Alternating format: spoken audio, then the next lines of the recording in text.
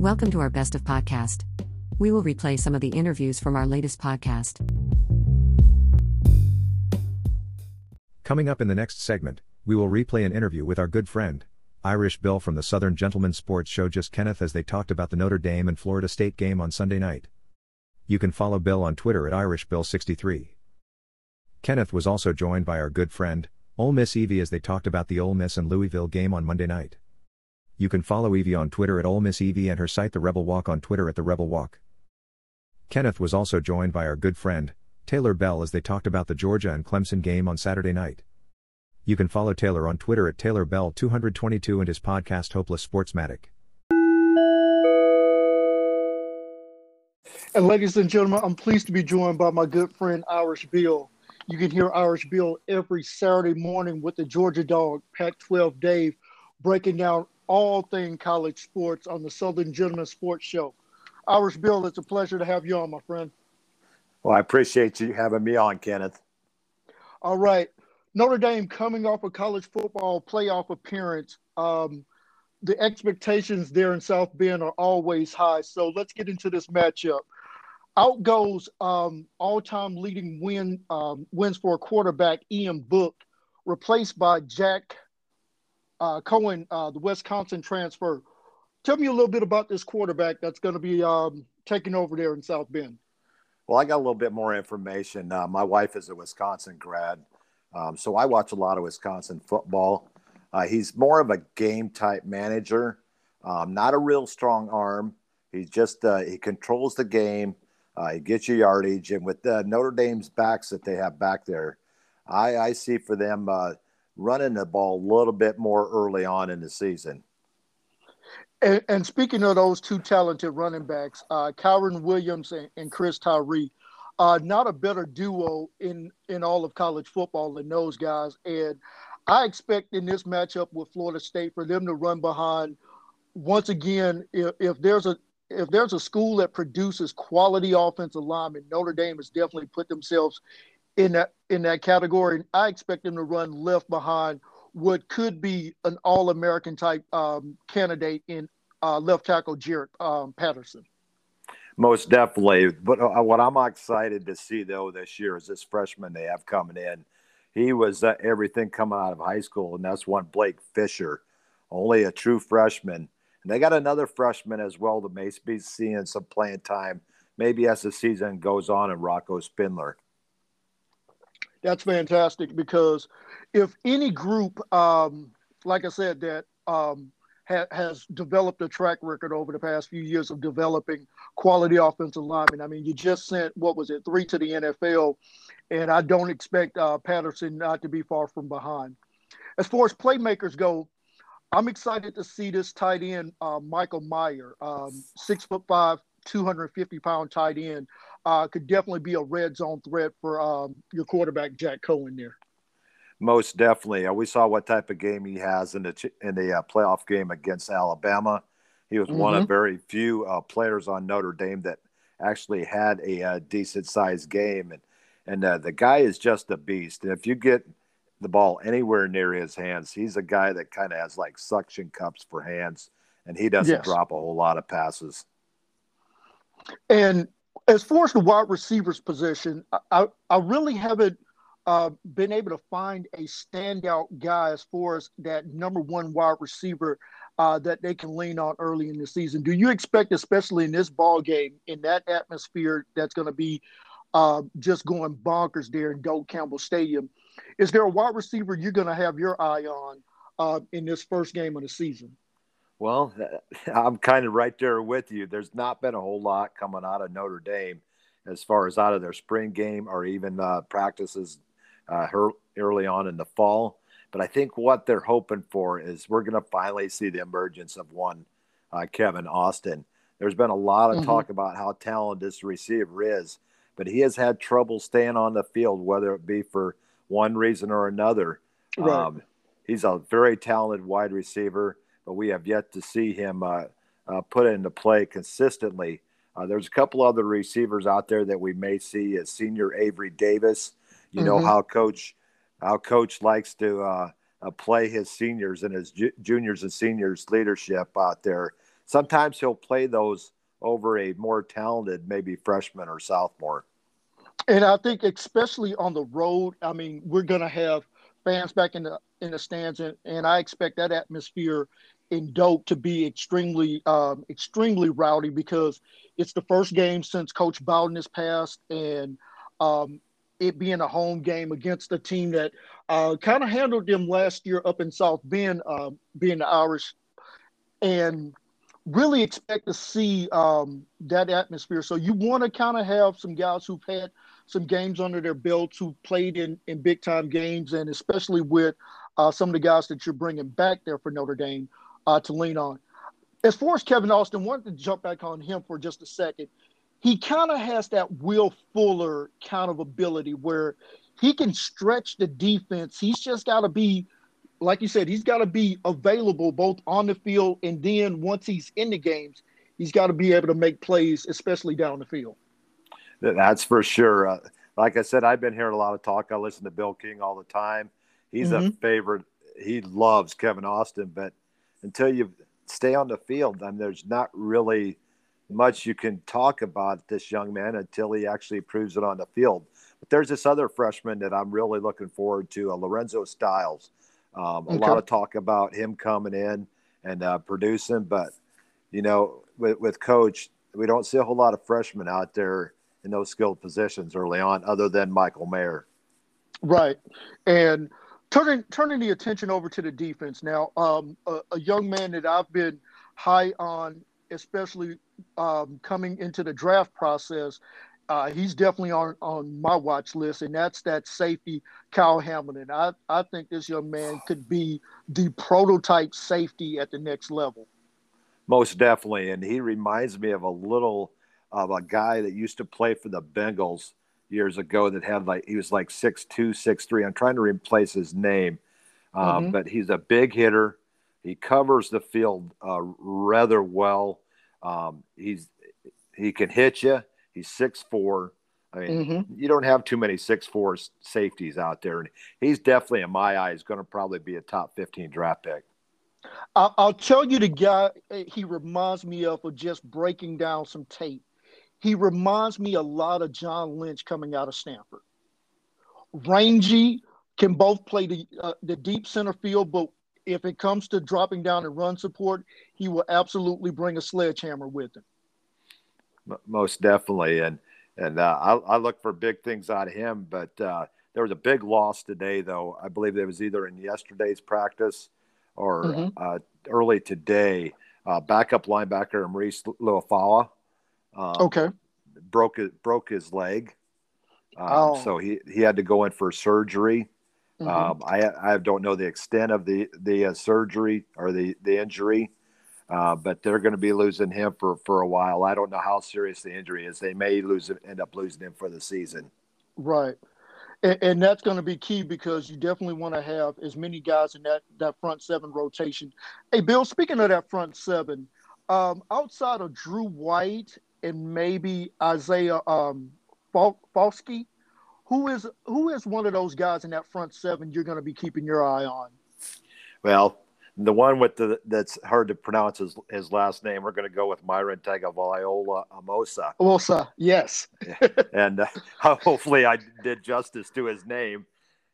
Been practicing it all day because I thought you might throw that name at me, so yes. Yeah, and then you got Kurt Hinish is also another senior there on the defensive line, and Jason Amadiola, another solid guys. Those are the projected three starters up front, and throw Foskey in there as well. Now, turning the attention over to this Florida State roster, we know that Mike Norvell is in the process of kind of implementing his program, coming off a COVID season, not really having a true spring last year, a very shortened season. As far as the Florida State side of it, who are some players that you're looking that Notre Dame is going to have to kind of watch out for, whether it's on the offensive side or defensive side? Well, we haven't heard a whole lot coming out as far as who they're going to lead on towards their for the quarterback position. I'm looking for either Mackenzie Milton or Travis Jordan. I got to see Jordan play last year in the North Carolina game. Very impressed most of the game. he kind of let the lead slip away from him in the second half. But they have a couple to choose from, and I'm a huge Mike Norvell fan. In fact, on our show, I was the first one to come out and say that Florida State I was going to hire Norvell because I just loved what he did at Memphis. I mean, what a program he turned around over there. Memphis, a hard place to bring talent into. Absolutely. And he brought it in, and I think it's a great hire. It's just going to take him some time. But as far as their weapons, they're reloading a lot of new faces on offense. So I don't really have a list of all those players that could possibly be coming in for the Seminoles. But I look for, whether it's Jordan or it's Milton, I look for a pretty steady play out of both of those guys. We probably even see both of them. I was going to say, wouldn't be surprised in that home opener just to kind of throw a change up.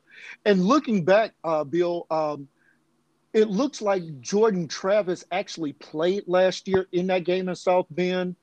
Accounted for looking at it, he accounted for right at 300 yards of total offense. So about 204 passing with a passing touchdown and 19 runs, 96 yards on the ground and a rushing touchdown. So I would not be surprised if Norvell sprinkles him in throughout this contest, and just a player to watch out for that he loved throwing to in the two games that you referenced last year, especially the North Carolina game, was Ontario Wilson, wide receiver, about 6 foot, 180-pound Z wide receiver. So they kind of have a mesh going, and you could see, especially if they do bring Travis in on some packages, that he's going to be the guy to look out for.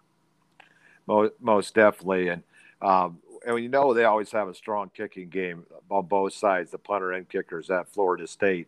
So it could come down. Me personally, the spread I think is a little too large at the moment.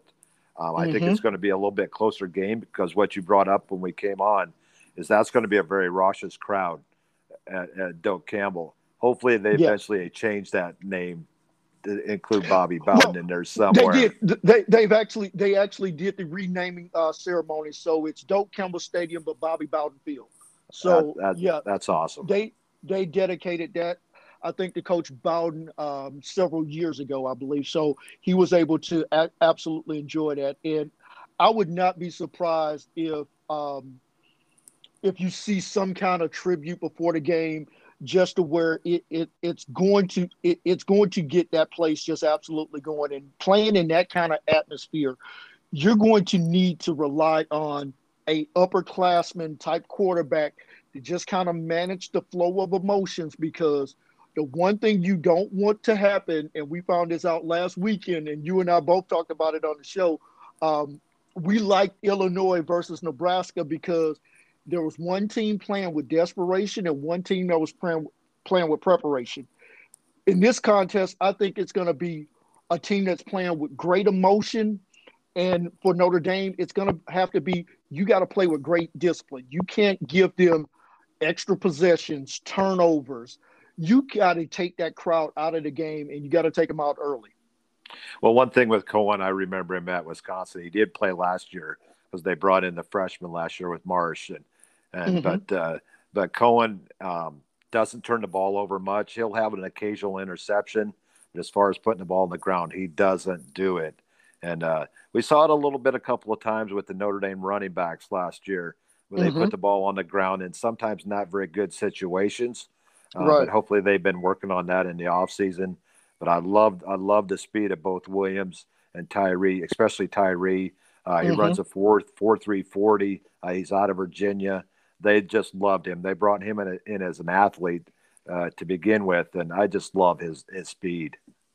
And just to highlight some of that speed in that game against Florida State last year, both Williams and Tyree both went over 100 yards in that game, averaging 9.7 and 9.4 Williams and Tyree respectively, with 3 rushing touchdowns. And that was really the difference in that game. It wasn't so much Ian Book throwing the ball. It was Notre Dame, 42 rushes, 353 yards, and 4 rushing touchdowns. That's how you keep the chains moving and keep that crowd quiet, especially when you're playing on the road. What I love about those two guys, they're not very big, so they can hide Hmm. behind that big offensive line. So you're not really seeing where they're coming out of, what holes they're going to hit, and they Until come they hit out it. from behind those big offensive linemen, and then before you see them, now they're gone. I was going to say they're already at the second level, and you better have some world class speed on that secondary if you're going to try to chase them down. I know in the game last year, I saw Williams several times last season. Once he hits it, I think it was against it was against Clemson where he hit a long run where basically that speed, if you're not prepared for it, it would definitely sneak up on you. I think Bill, let that me was ask you. the I Mhm. think that was the 75-yarder that It scored their was, yeah, first touchdown. first touchdown of the game. Absolutely. I think this matchup is going to be an old school, what I call Big Ten matchup.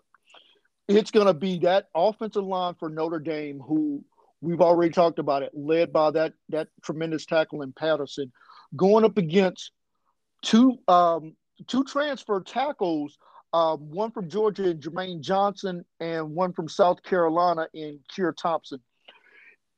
If Florida State has a chance to win this game, they must absolutely control the line of scrimmage because if Notre Dame is able to pick up 7, 8 yards on the ground and chew that clock up, I don't think that's going to be a recipe for success for Florida State to get out of this ball game.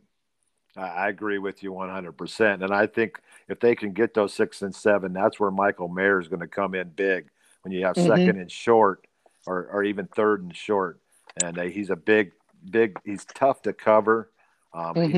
He's not your 6'5", 220-pound tight end. He's your 6'5", like 260 tight end.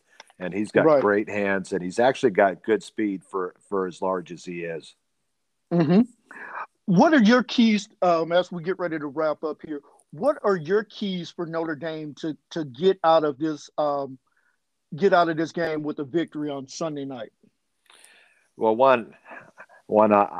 I've been kind of critical on Coach Kelly for a while. Mm-hmm. We got to let the younger players, the star players, get out there and play. He's, like I said, he's a little stubborn. Mm-hmm. He needs to get some of those young guys in the mix of the game early on. May not be for the whole game, maybe just to get him in there and get him a touch or two, and get him some experience. Now playing big time football, and Right. but other than that, I agree with you. It's going to be we're going to hit the ground first, and then it's going to open up the pass, and look for some of these new Notre Dame wide receivers to finally prove why they're at Notre Dame. Absolutely. And I will say this: if there's a wide receiver outside of Austin that I'm gonna kind of keep my eye on, that is that redshirt freshman Jordan Johnson. Just from some of the feedback I've gotten from up there at Notre Dame, this guy can flat out turn the track speed on. And if Cohen takes that play action pass where if you're setting it up and you're looking for somewhere between Notre Dame's 40 and Florida State's 40, that center part of the field where you love to see really explosive play callers, and I think Tommy Rees is going to have to take the reins off and say, okay, when we get in this opportunity, we got to take that shot. I want to see if this young man can blow past his Florida State secondary and get behind him and get one of those shot plays because, like I said, you get up on Florida State 13, 14 points early in that first quarter, first half. It really deflates that energy out of that stadium, and then you can just run the rest of your offense and pretty much salt the game away. Another guy I really liked last year, he really stepped up. He's a good possession receiver, and that's one Braden Lindsey. He's going to be a senior this year, and he's right there with Mayer, two good possession receivers, and he could come up big in this game as well. Kind of that move the chain guy. Most definitely. Well, Bill, looking forward to having you on later on in the season. I know there's another couple of big-time matchups that Notre Dame's going to be involved in. The game in Chicago with Wisconsin, Cincinnati. Hopefully you'll be able to come back on the show. Most definitely. Me being a Bears fan as well, I have that rivalry with my wife because she's from Wisconsin. She's a Packers fan. So now we're going to have another rivalry this year with Notre Dame playing Wisconsin in Chicago. Can't get much better than that. Bill, let everybody know where they can hear you and the rest of the guys on the show. Well, on Wednesday nights, I just start my yearly Irish Bill's Twist on Sports. We cover high school football here in the Panhandle of Florida with my sidekick, Bob Grant, on Wednesday nights from 7 to 8:30 Central. And on Saturday mornings, the best darn Saturday morning college football show with the Southern Gentleman Sports Show with the Georgia Dog, Pac-12 Dave, Tiger Mike, and myself. And we bring you 4 hours of football like you've never heard it before. I can attest to that because it is always a party going on. My friend, it was a pleasure having you on and look forward to talking to you again soon. Thanks again, Kenneth.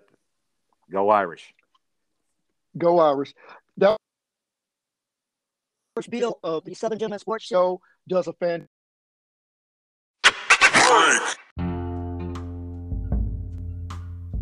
If there is anyone who could say, I didn't sign up for this, it's Texas A&M quarterback David Walker. This is the incredible story of Walker's demanding, provocative, bitterly fought career and the most miraculous comeback of all time. Now the hardest-fighting Texas A&M Aggie who ever lived reveals his life as the A&M field general inside the cold-blooded arena of college football. Join fans now in discovering the most disturbingly fascinating career in NCAA history with a youngster who lived it, including unique stories of a superb high school coach and the all-time game-changers for Aggie football, the Wishbone Gang. Walker is the only college-level quarterback to ever publish a book based on his experiences in amateur athletics, and remains the youngest starting college quarterback ever. He held the single-season passing record at Sulphur High for 40 years and the single-game QB rushing record at Texas A&M for 35 years, a true dual-threat quarterback. Enjoy the flavor of Southwest Louisiana and the adopted Texas swagger in his unique voice as he takes you down a one-of-a-kind path you could never imagine possible in the modern era of college football. In so doing, you will uncover what may be the best amateur sports story of all time: how David Walker met the greatest challenge in NCAA history. Head over to Amazon today and pick up your copy. It is walking to the beat of your own drum, walking the walk, not just talking the talk. It's the walk of champions. It's the walk across the stage that forever makes Ole Miss your beloved alma mater. The Rebel Walk exists to bring fresh, unique content to Ole Miss readers. While we are certainly focused on all Rebel sports, we are also interested in taking a walk that is a little off the beaten path, producing high-quality stories you simply cannot get elsewhere. Those of us involved in the Rebel Walk make this promise to our readers: we vow to look harder and delve deeper into topics that matter to Ole Miss Rebels. You can follow Evie on Twitter at Ole Miss Evie and The Rebel Walk at The Rebel Walk and their fantastic website at www.therebelwalk.com.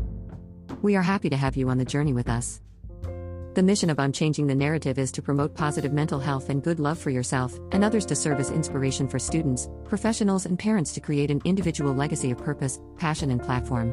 Rachel Barbeau brings positivity and purpose to students, professionals, and parents across the country through her movement I'm Changing the Narrative. Presented in an encouraging and supportive environment, Rachel speaks about the power to change the narrative and to find purpose in life. In 55 minutes, Rachel covers themes such as leadership, mental health, self-care, domestic violence prevention, social justice, and interpersonal relationships. Everyone is challenged to live a life of purpose, passion, and platform. To learn more, please visit I'mChangingTheNarrative.org. While our team's professional experience dates back to the 1980s, Quick Cuts Media has been producing business-to-business and business-to-consumer media since the fall of 2011. Professionally produced media is essential in today's business environment. Successful companies value an educated workforce and informed vendors and clients. Whether your business is service or product-based, let us produce your business-to-business and business-to-consumer media in a budget-conscious way to help you get the most out of your media production dollars.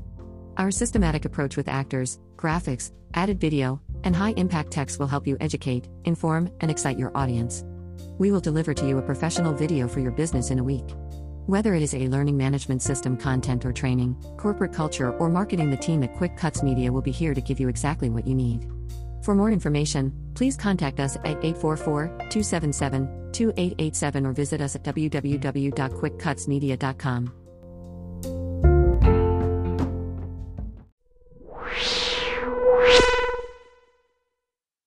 And ladies and gentlemen, you know, if we're talking Ole Miss football, I get the pleasure of welcoming in my good friend Ole Miss Evie.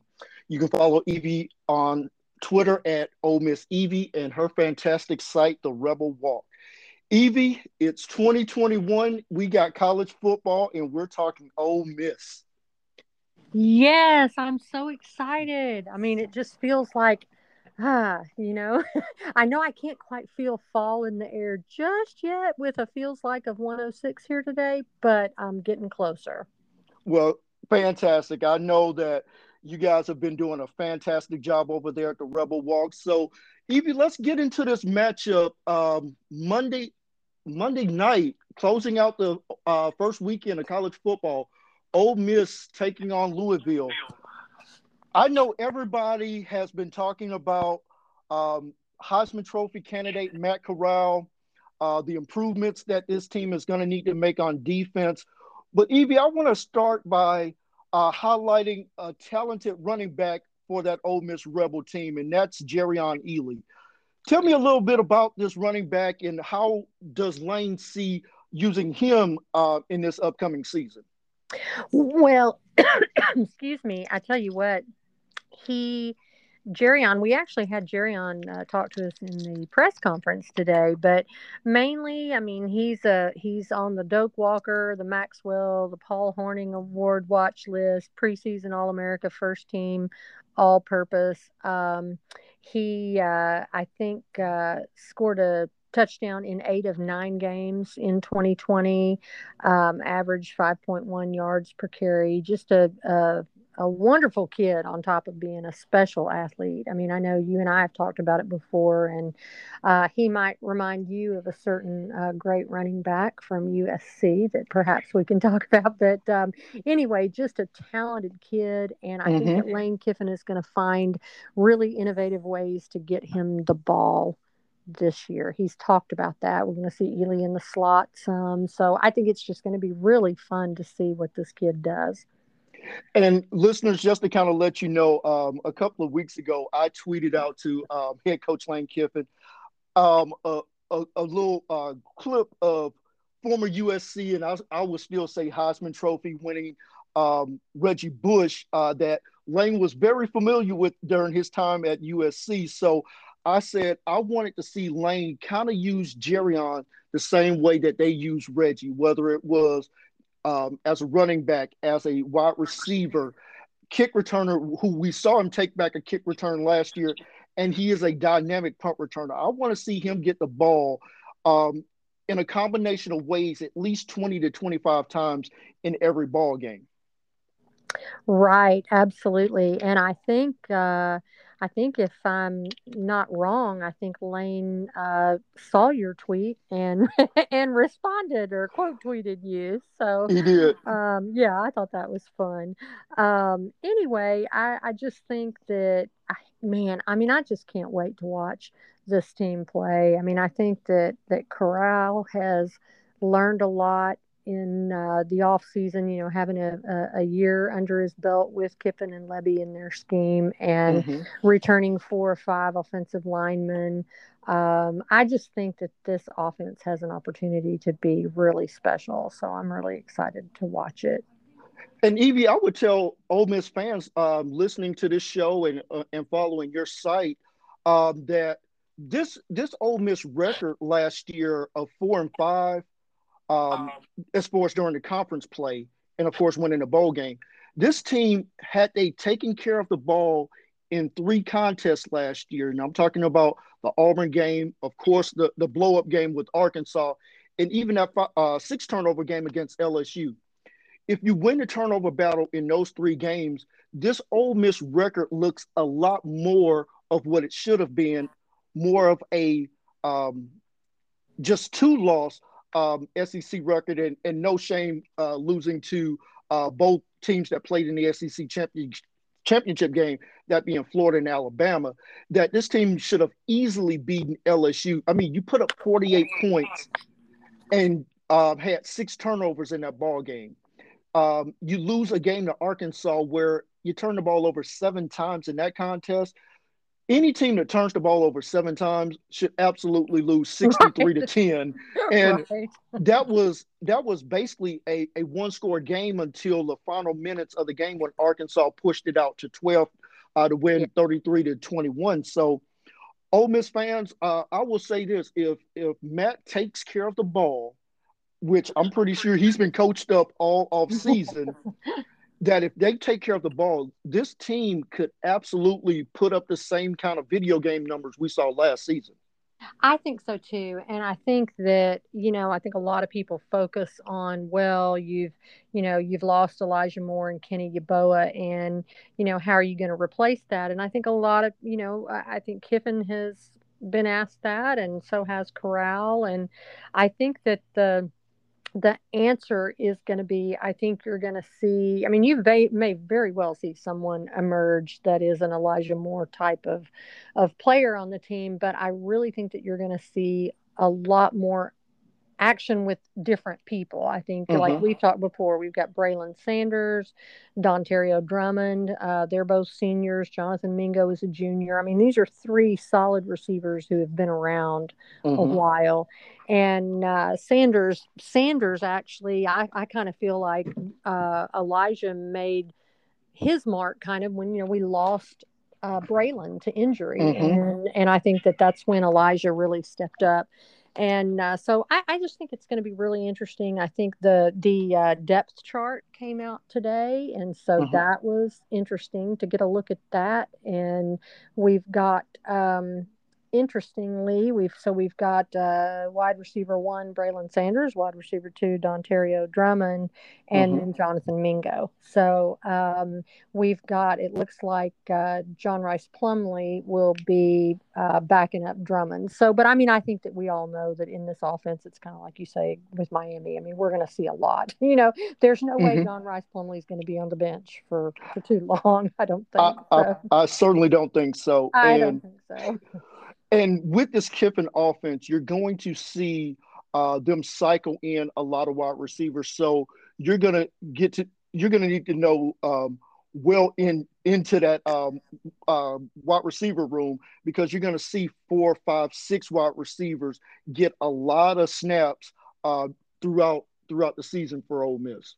Absolutely. And, I don't know that, I don't believe we've talked about this, but interestingly, media, we all just found out that Ole Miss has added a transfer quarterback, a young man who's actually from Birmingham, Alabama, and is at Ole Miss via Western Kentucky, Terrell Pigrome. I don't know if I'm pronouncing his name right, but senior transfer. And I think the theory behind that is we've got, Plumlee playing receiver. So he hadn't been taking, really any reps at QB. So then that leaves you with a very inexperienced Kincaid Dent, who is a good, good solid 6'5", 210-pound quarterback, but he's just a sophomore and hadn't had any experience. And then Luke Altmaier, a true freshman, who enrolled early, and Luke is kind of banged up. So he hasn't been able to participate fully in practices. So really and truly, I think that's just another really good move by Kiffin, because you're looking at anything happens to Corral, what do you do? So, that's going to be kind of interesting. And another interesting thing here is when we got a look at the depth chart at running back, what would you think about a running back room that had Snoop Connor as the 4th running back? Wow. Jerrion Ely, 1st string, Henry Parrish, 2nd, Kentrell Bullock, and then Snoop. Now, I don't know about you, but somebody tweeted and said, if Snoop Connor is really the 4th string running back on our team, we probably better have the best running back group in the conference, because he's a pretty darn good running back. He is a very good running back. So for him to be down on the depth chart, could Lane be using some of the Jedi master tricks that he learned there in Alabama to maybe send a message to Snoop saying, hey, step it up, because we have somebody that is right behind you that's ready to take some meaningful snaps? I absolutely. That's one of the first things I thought is Snoop Connor is nobody's fourth string running back. I would not Hmm. think. And so that's exactly what I was thinking is the Nick Saban Jedi school, mind school of tricks. That's exactly what that was. So that's funny. So we'll see. I mean, I can't imagine any world where you're not using, Snoop's skills, and he's the Hmm. biggest running back. He's 220 pounds. And Hmm. so, but it is funny, you just never know with Lane Kiffin. We just, we just never it's know what's it's coming. it's always a fun roller coaster ride. That's right. That's right. Let's talk about the position group that I've said needed to um, get some bodies on it, and credit to Lane for going out and not only from a recruiting standpoint, but also the JUCO route, and that's upgrading that defensive line. I think you Mhm. don't need the defense to be spectacular. You just need the defense to be situational. And listeners, what I'm talking about is you just need to force two more punts per game, create one turnover per game, and maybe force a team into a longer field goal try, whether they make it or miss it. Because if you can change the narrative and getting the opponent's points per game down from where it was at 38 points per game, if you Mhm. could get that down to about 31 or even 30 points per game.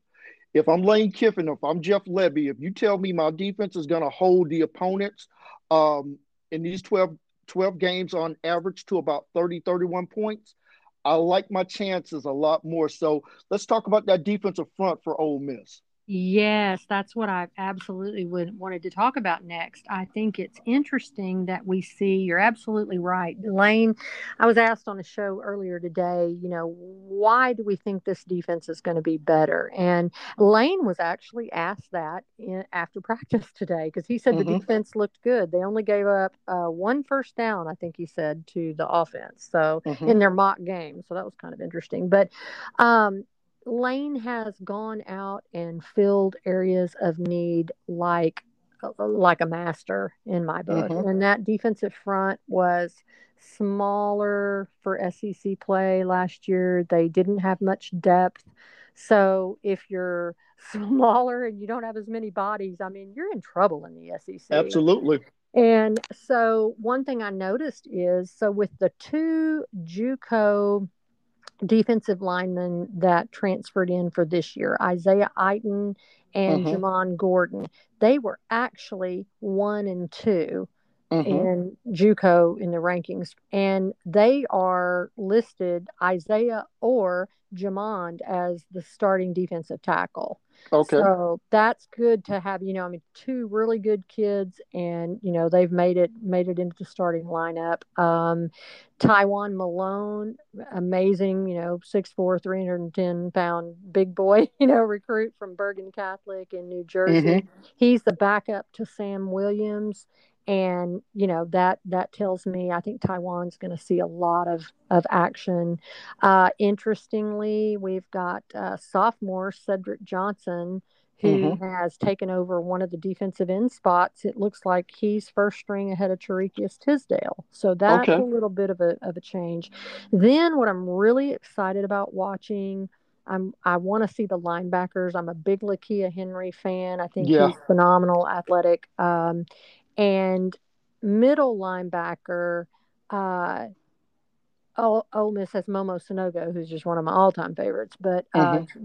excellent player. But they also right now have Chance Campbell and Momo Sonogo penciled in as or Chance Campbell or Momo Sonogo at the linebacker spot, which Chance is a transfer in from Maryland, Right. and so everyone is kind of wondered how was he going to adapt to SEC level. So we're going to see there how that goes. But I just feel like Kiffin has been really brilliant in the way it's like he talks about it. It's like the NFL. You've Mm-hmm. got free agency, you've got the transfer portal, you've got JUCO transfers, grad transfers, high school recruiting, and you just have to utilize all these things in a really very, I mean, I can't even imagine the spreadsheet they must have to keep up with all this, but I just feel like he's really gone and gotten players for areas of need.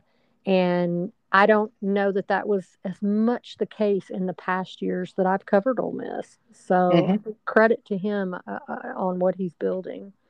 And one of the things that I know you and I talked about was you needed bodies to where you weren't just wearing out that defensive line, because as you get later into the season, that depth, especially on the defensive line, is going to pay dividends. So having a Sam Williams, having a Tisdale, um, Mm-hmm. even bringing in Chance, even if Momo goes down, you have somebody who's called a defense from that middle linebacker spot, to where now you're not bringing in either true freshmen or either redshirt freshmen who haven't had any playing experience. Now, albeit it is a step up for even the JUCO transfers, at least they've had collegiate snaps to where it's not going to be a culture shock for them to be on the field.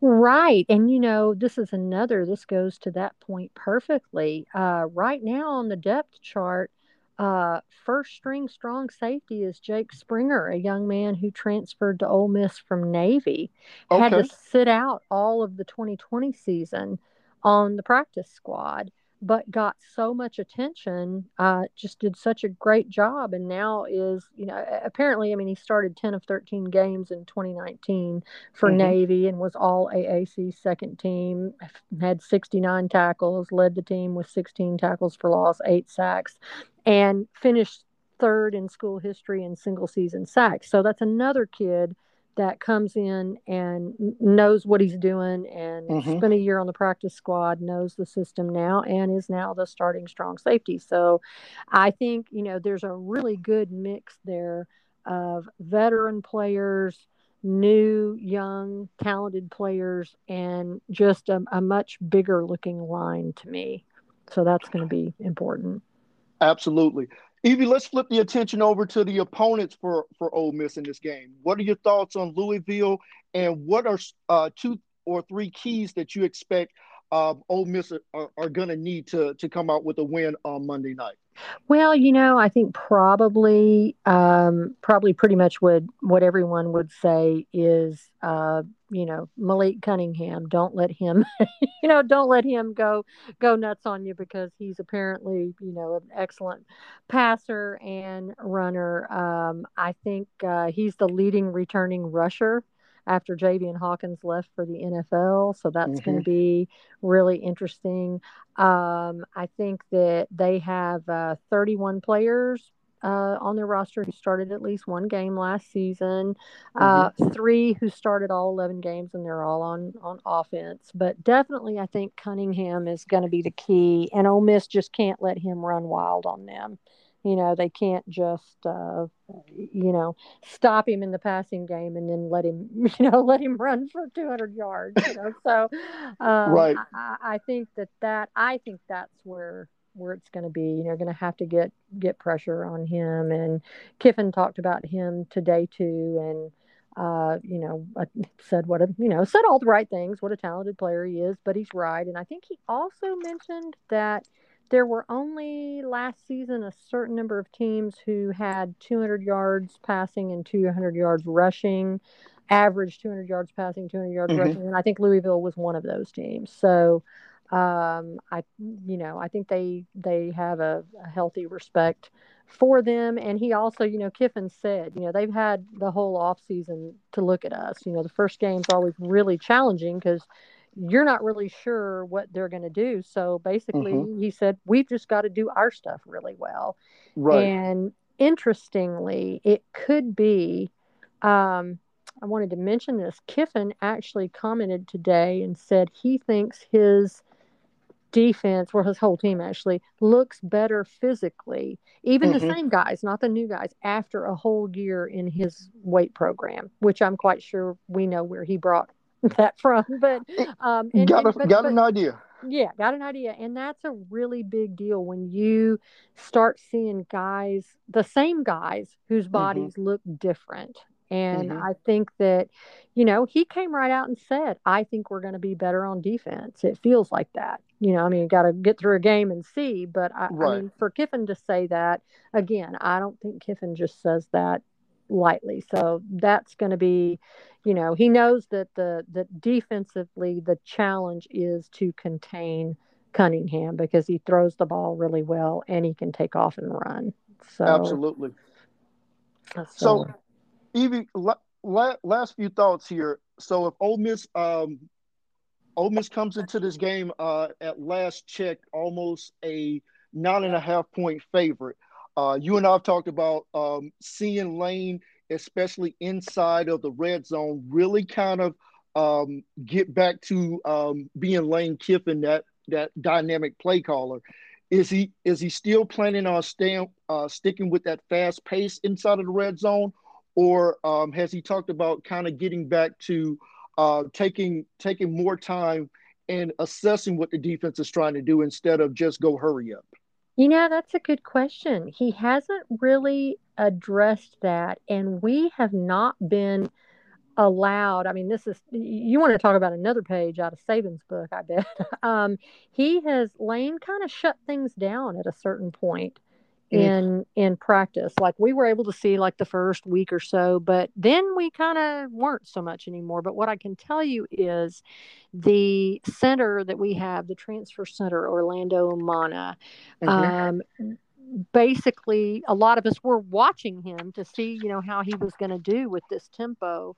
And we saw a lot of that. I mean, we didn't get to see, we saw one scrimmage early on and they were definitely going pretty fast, and it didn't look like they slowed that much when they got inside the red zone. So I don't know.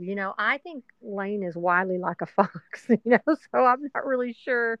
He got frustrated when apparently one of the media, when we were watching the first scrimmage, one of the media members wrote something about, well, they were in a 4 wide receiver set, Oh and boy. apparently Kiffin got, yeah, he didn't like that. He didn't want any, any details given out. And so after that, I think we were done. Yeah, We were done.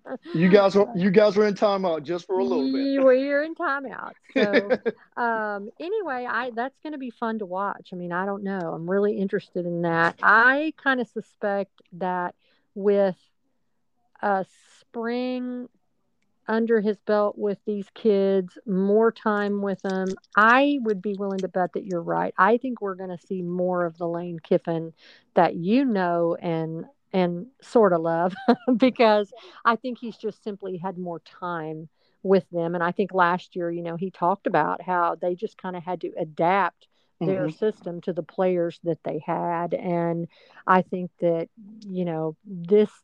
this year, I think we're going to see much more of the old Lane. That's what I think. And for Ole Miss fans, I will tell you that that will be a very welcome sight. I've seen Lane as a play caller for a long time, whether it was in the NFL or at some college stops. So I know this offense really well. So, Evie, let everybody know where they can follow you and follow the Rebel Walk. Okay, well, thank you. Thank you for having me and for giving me this opportunity. And people can find us at therebelwalk.com, and we are on Facebook at The Rebel Walk, and same on Twitter at The Rebel Walk. And we are excited. We've started a new message board forum, which you can get, either go to our website, therebelwalk.com, and look for the forum graphic, or you can go to forum.therebelwalk.com. And we've got some cool things coming up, some Ask Me Anythings with some former players. We've got Vince Sanders this coming Thursday, who was a wide receiver that you might remember from the I game in do. 2014 that Ole Miss actually beat Alabama. So I recall that. Vince made a nice touchdown catch there. And then we've got Cody Pruitt, who I think Cody Pruitt you might remember also. So I know Cody. Cody Know Pruitt. Cody. So anyway, we've got some fun things coming up on our forum, and I'm just thankful for this time and thankful for you and your insight. I'm really, really grateful, and I'm excited about football. Evie, always a pleasure. As I've told people, Evie was my first guest to ever come on the podcast, and nobody's been on the show more often than Evie. I consider Evie not only a mentor, but also a dear friend.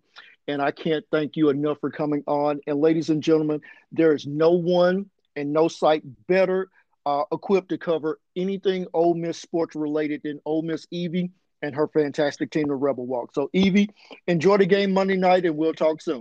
Thank you, Kenneth.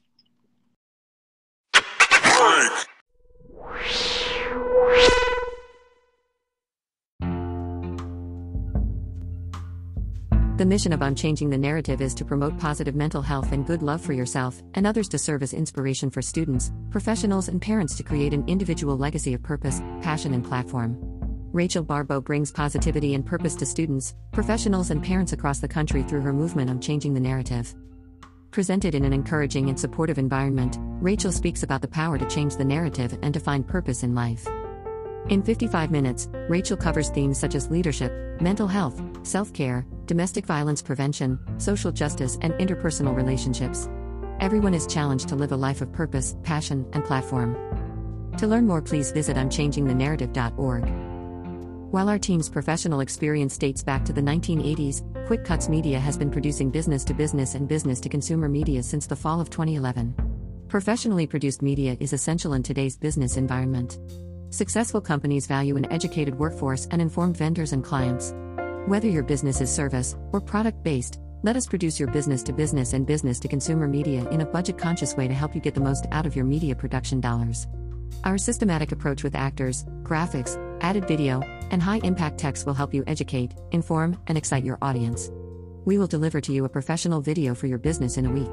Whether it is a learning management system, content or training, corporate culture, or marketing, the team at Quick Cuts Media will be here to give you exactly what you need.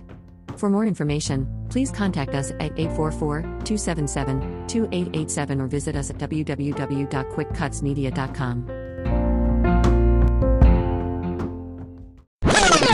Ladies and gentlemen, I'm pleased to be joined by my good friend Taylor Bell.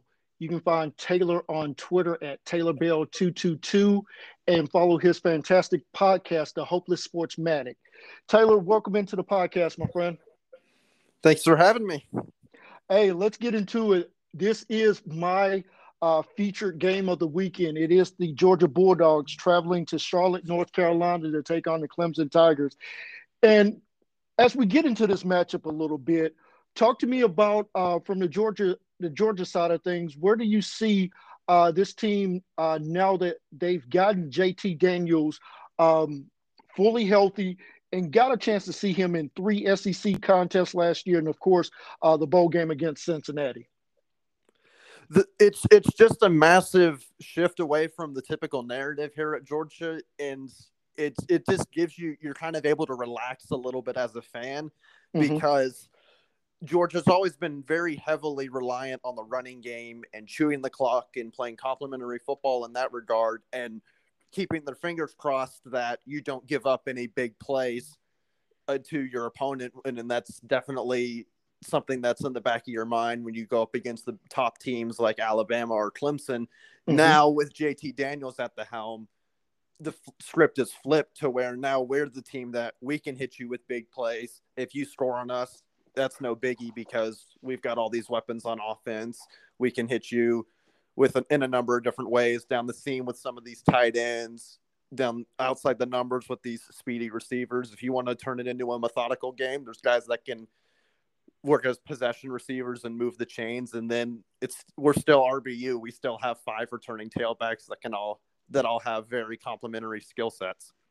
And we're going to get into some of those running backs there. And before I do, I know Darnell Washington is listed as out for this contest, or we have him graded as doubtful, but fully expect him not to play in the ball game.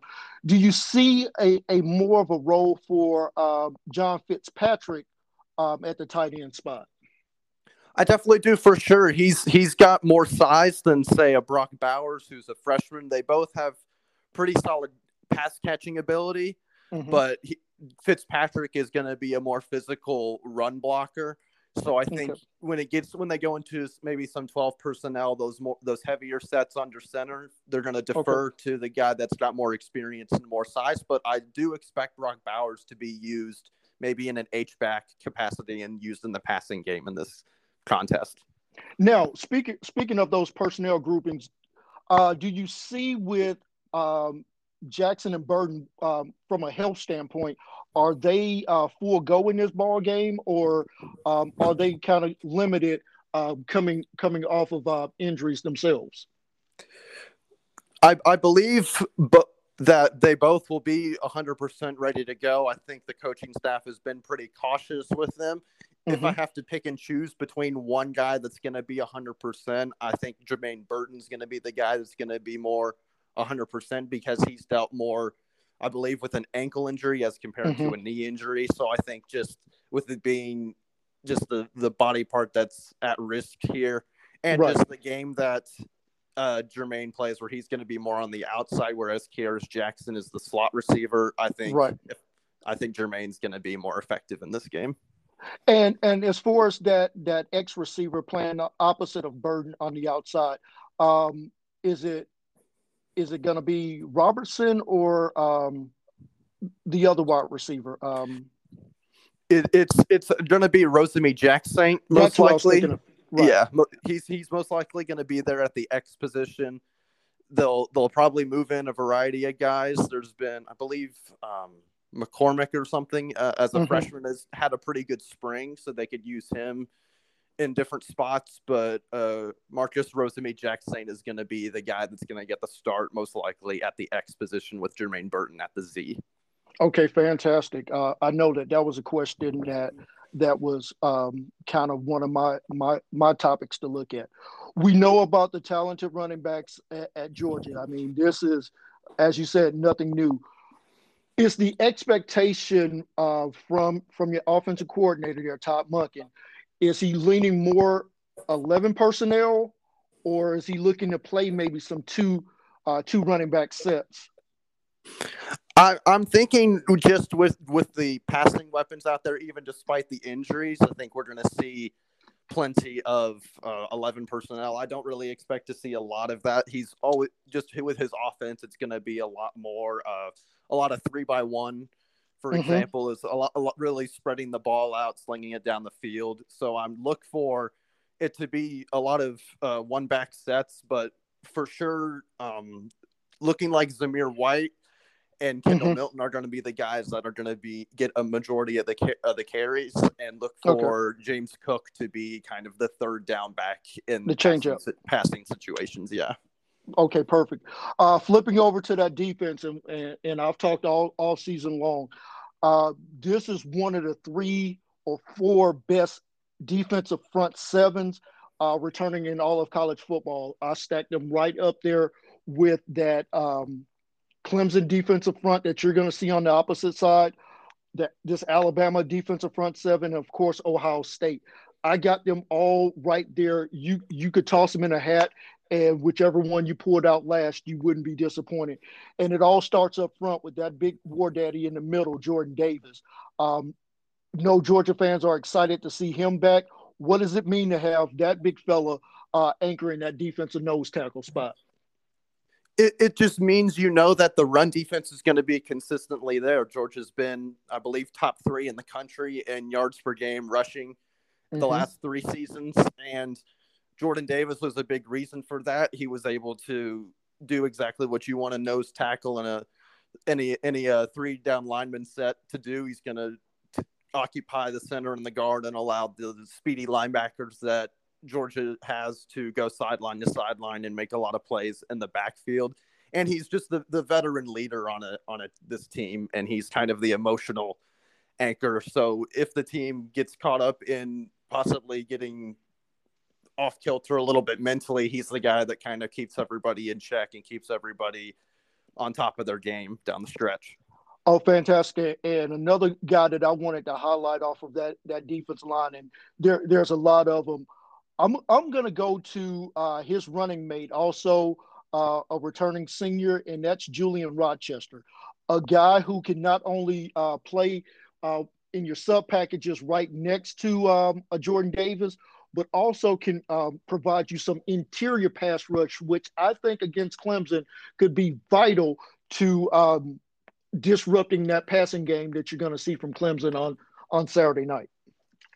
Yeah, Rochester has always been a guy that he's got a very strong push up the middle. So we might not necessarily see sacks come from him. I think the sacks are going to come more from the likes of Adam Anderson and Nolan Smith from the outside, but there definitely can still be turnover opportunities coming from Rochester and Davis with their ability to kind of push up the middle and affect the pocket and force the quarterback to have to throw the ball from unorthodox angles, and it can affect obviously the accuracy of the throw.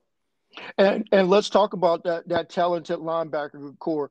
I know Nakobe Dean, and rightfully so, is going to get a lot of mention as far as the Buckus Award. But one of the guys that I've heard you talk about quite often, along with Nolan Smith, is outside pass rusher Adam Anderson. Tell me a little bit about this pass rusher. So he's very much a speed rusher. He's 6'4", I believe, about 225. Very thin frame, but he's got almost a Von Miller-like bend. He can get off is too fast for any of the bigger left tackles, and then even if they're kind of quicker, he can still get underneath them.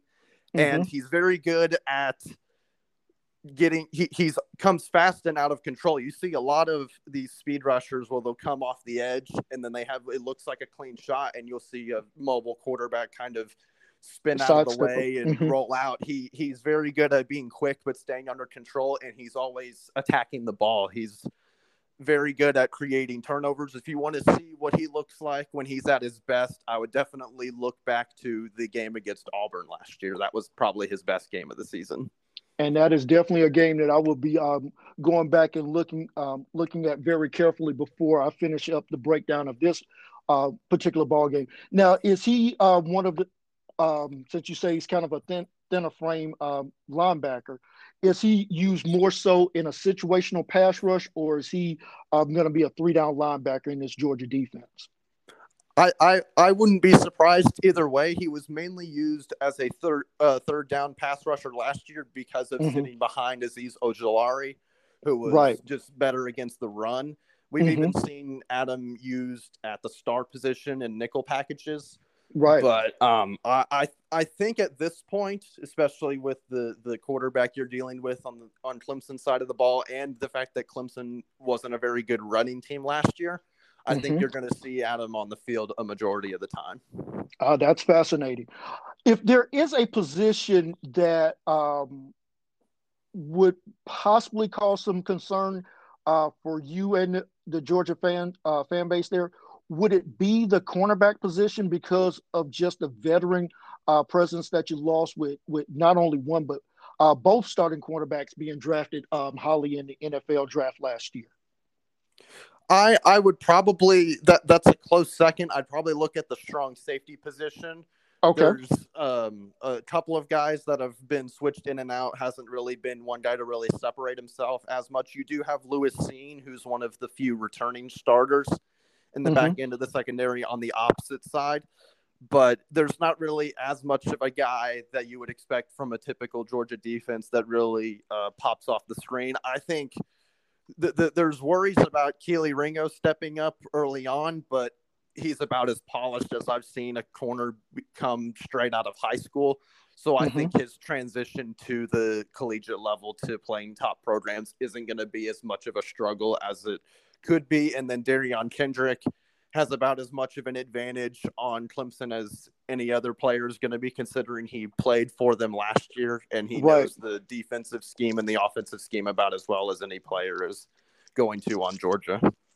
And that's a fascinating point that Kendrick, like you mentioned, played in their rotation at the cornerback spot for Clemson last year. Gonna know possibly some tendencies.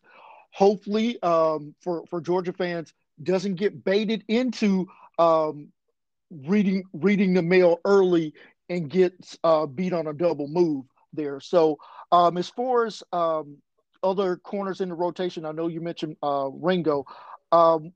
Any chance we're going to see any of the other incoming freshmen get some meaningful snaps? Because Tyke Smith, the West Virginia transfer, also suffering from a foot injury, looks to be out for that ball game as well. I think we could see, if it gets deep into maybe some dime packages, that I would like to see Lavassier Carroll could possibly get some snaps. He actually came in as a running back and then saw that the secondary was more of a necessity, and with how stacked the backfield already was at Georgia, he moved to defensive back. So I think we could see him getting some snaps, but I think that with how Latavius Brini played in the Peach Bowl last year and towards the end of the season, I think he'll probably get more of the snaps over some of the younger guys as well. Okay, so going with experience there, because in a ball game like this, you're going to want to have as many veterans, especially on that back end of the secondary, as possible. Especially with how much Tony Elliott and the Clemson offense, they use a lot of motions, a lot of eye candy, which I think younger guys are more susceptible to falling victim to. Oh, perfect analogy there. So let's flip it back to JT Daniels. So the games that we saw him in, and I'm going to focus primarily on the three conference games, because that's when you saw this Georgia roster really at its full strength. I tell people that Cincinnati game, even though Georgia won that ball game, that was what I call the B team as far as what Georgia was at the end of the season. You had a lot of guys opting out of that game, so it really isn't, for me, fair to judge JT on that game, despite having a really good game. I want to take a look at his the last three games that he started: Mississippi State, South Carolina, and Missouri. Going back and looking at those games, it's kind of a mixed bag for me as far as how to kind of judge JT Daniels on a balanced scale, if you will. Yeah, it was tricky with you could kind of tell, and JT's father himself has said this as well, that he wasn't quite back to 100%. I think even if he's physically there 100%, at least through the first couple of games, I think it just takes a guy some time to get some in-game reps to get comfortable back on that knee. And I think the biggest example of that is we saw him make those 15 to 20-yard throws outside the numbers, kind of those moving the chains throws, the dig routes over the middle, perfectly fine when it's more instinctual. But I think those times where he really had to load up on that knee to let the ball go down the field, we kind of saw a couple of underthrows. But if you go back and look at his high school tape, obviously arm strength wasn't really an issue for them. So I look for that to be something that's kind of where he's back to normal as far as his passing capabilities go. And it wasn't that he had any bad games. I know that South Carolina game where people are going to look only 139 yards passing, Georgia basically lined it up and pounded the rock that entire game. So he only had 16 passing attempts in that game. So nothing out of the normal for that. And what I loved most was that touchdown to INT ratio, 10 passing touchdowns, 2 INTs. Now, as we progress into where he has the full season, you want to see that touchdown ratio, kind of what we saw from the elite quarterbacks that got their teams to the playoffs last season, 8.5 touchdowns to every INT. I certainly think JT Daniels has that capability.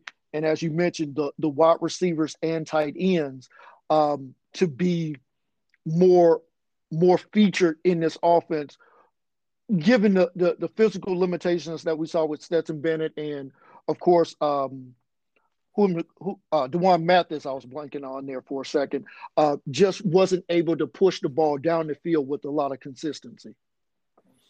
Yeah, I think that's definitely comes in handy when I think it honestly affects the way your opponent plays offensively. If they want to try to play more methodical, that kind of pushes them to be more aggressive, and that's going to allow the Georgia defense to use its speed to its advantage. And just the biggest thing that I look for from the Georgia defense is always you want to see 11 Gs near the ball, kind of just that every hat getting to the ball. But on the offensive side, it plays very well with the type of defense that Brent Venable likes to run. He's going to use a lot of 4-2-5. So if you're going to, with kind of quarters, really limit big plays. So if you're going to hit those big plays like we saw Ohio State do, you really got to have top receivers that can get open against guys. and you got to have quarterbacks that can throw the ball into tight windows. So I think that's kind of the perfect time for Georgia to get settled in here with this kind of offense they've got. And getting to this matchup, because this is the one everybody's talking about. How are Georgia fans taking this Clemson game? Is it we want to win this game, or we need to win this ball game? I think it depends on who you talk to, but for me, I definitely want to win this game. This is the kind of premier matchup that a top-tier team is going to win. But at the same time, it is week one. If this game, the biggest thing you don't want obviously to happen is you don't want, I think Clemson fans are the same way. You can take a loss. You can't take a beat down here because with Georgia doesn't have the toughest schedule in the world. I think it really could depend on where Florida stands by the time Jacksonville comes around. But you don't really want to be heading into week two with this push. All right, we got to win now, and we got to win our conference if we want to have a shot at the playoff. It's nice that you can head into week two, get these tune-up games going while you have a nice little game that the committee can look back on that can really help you out if you do make it into the playoffs. Just because, say they get week one and run the table, then you're either a 3 seed or a 4 seed, whereas you win this game, you can be a 1 or a 2 seed, and your opponent in the semifinal is most likely going to be a team that's going to be a lot easier to beat.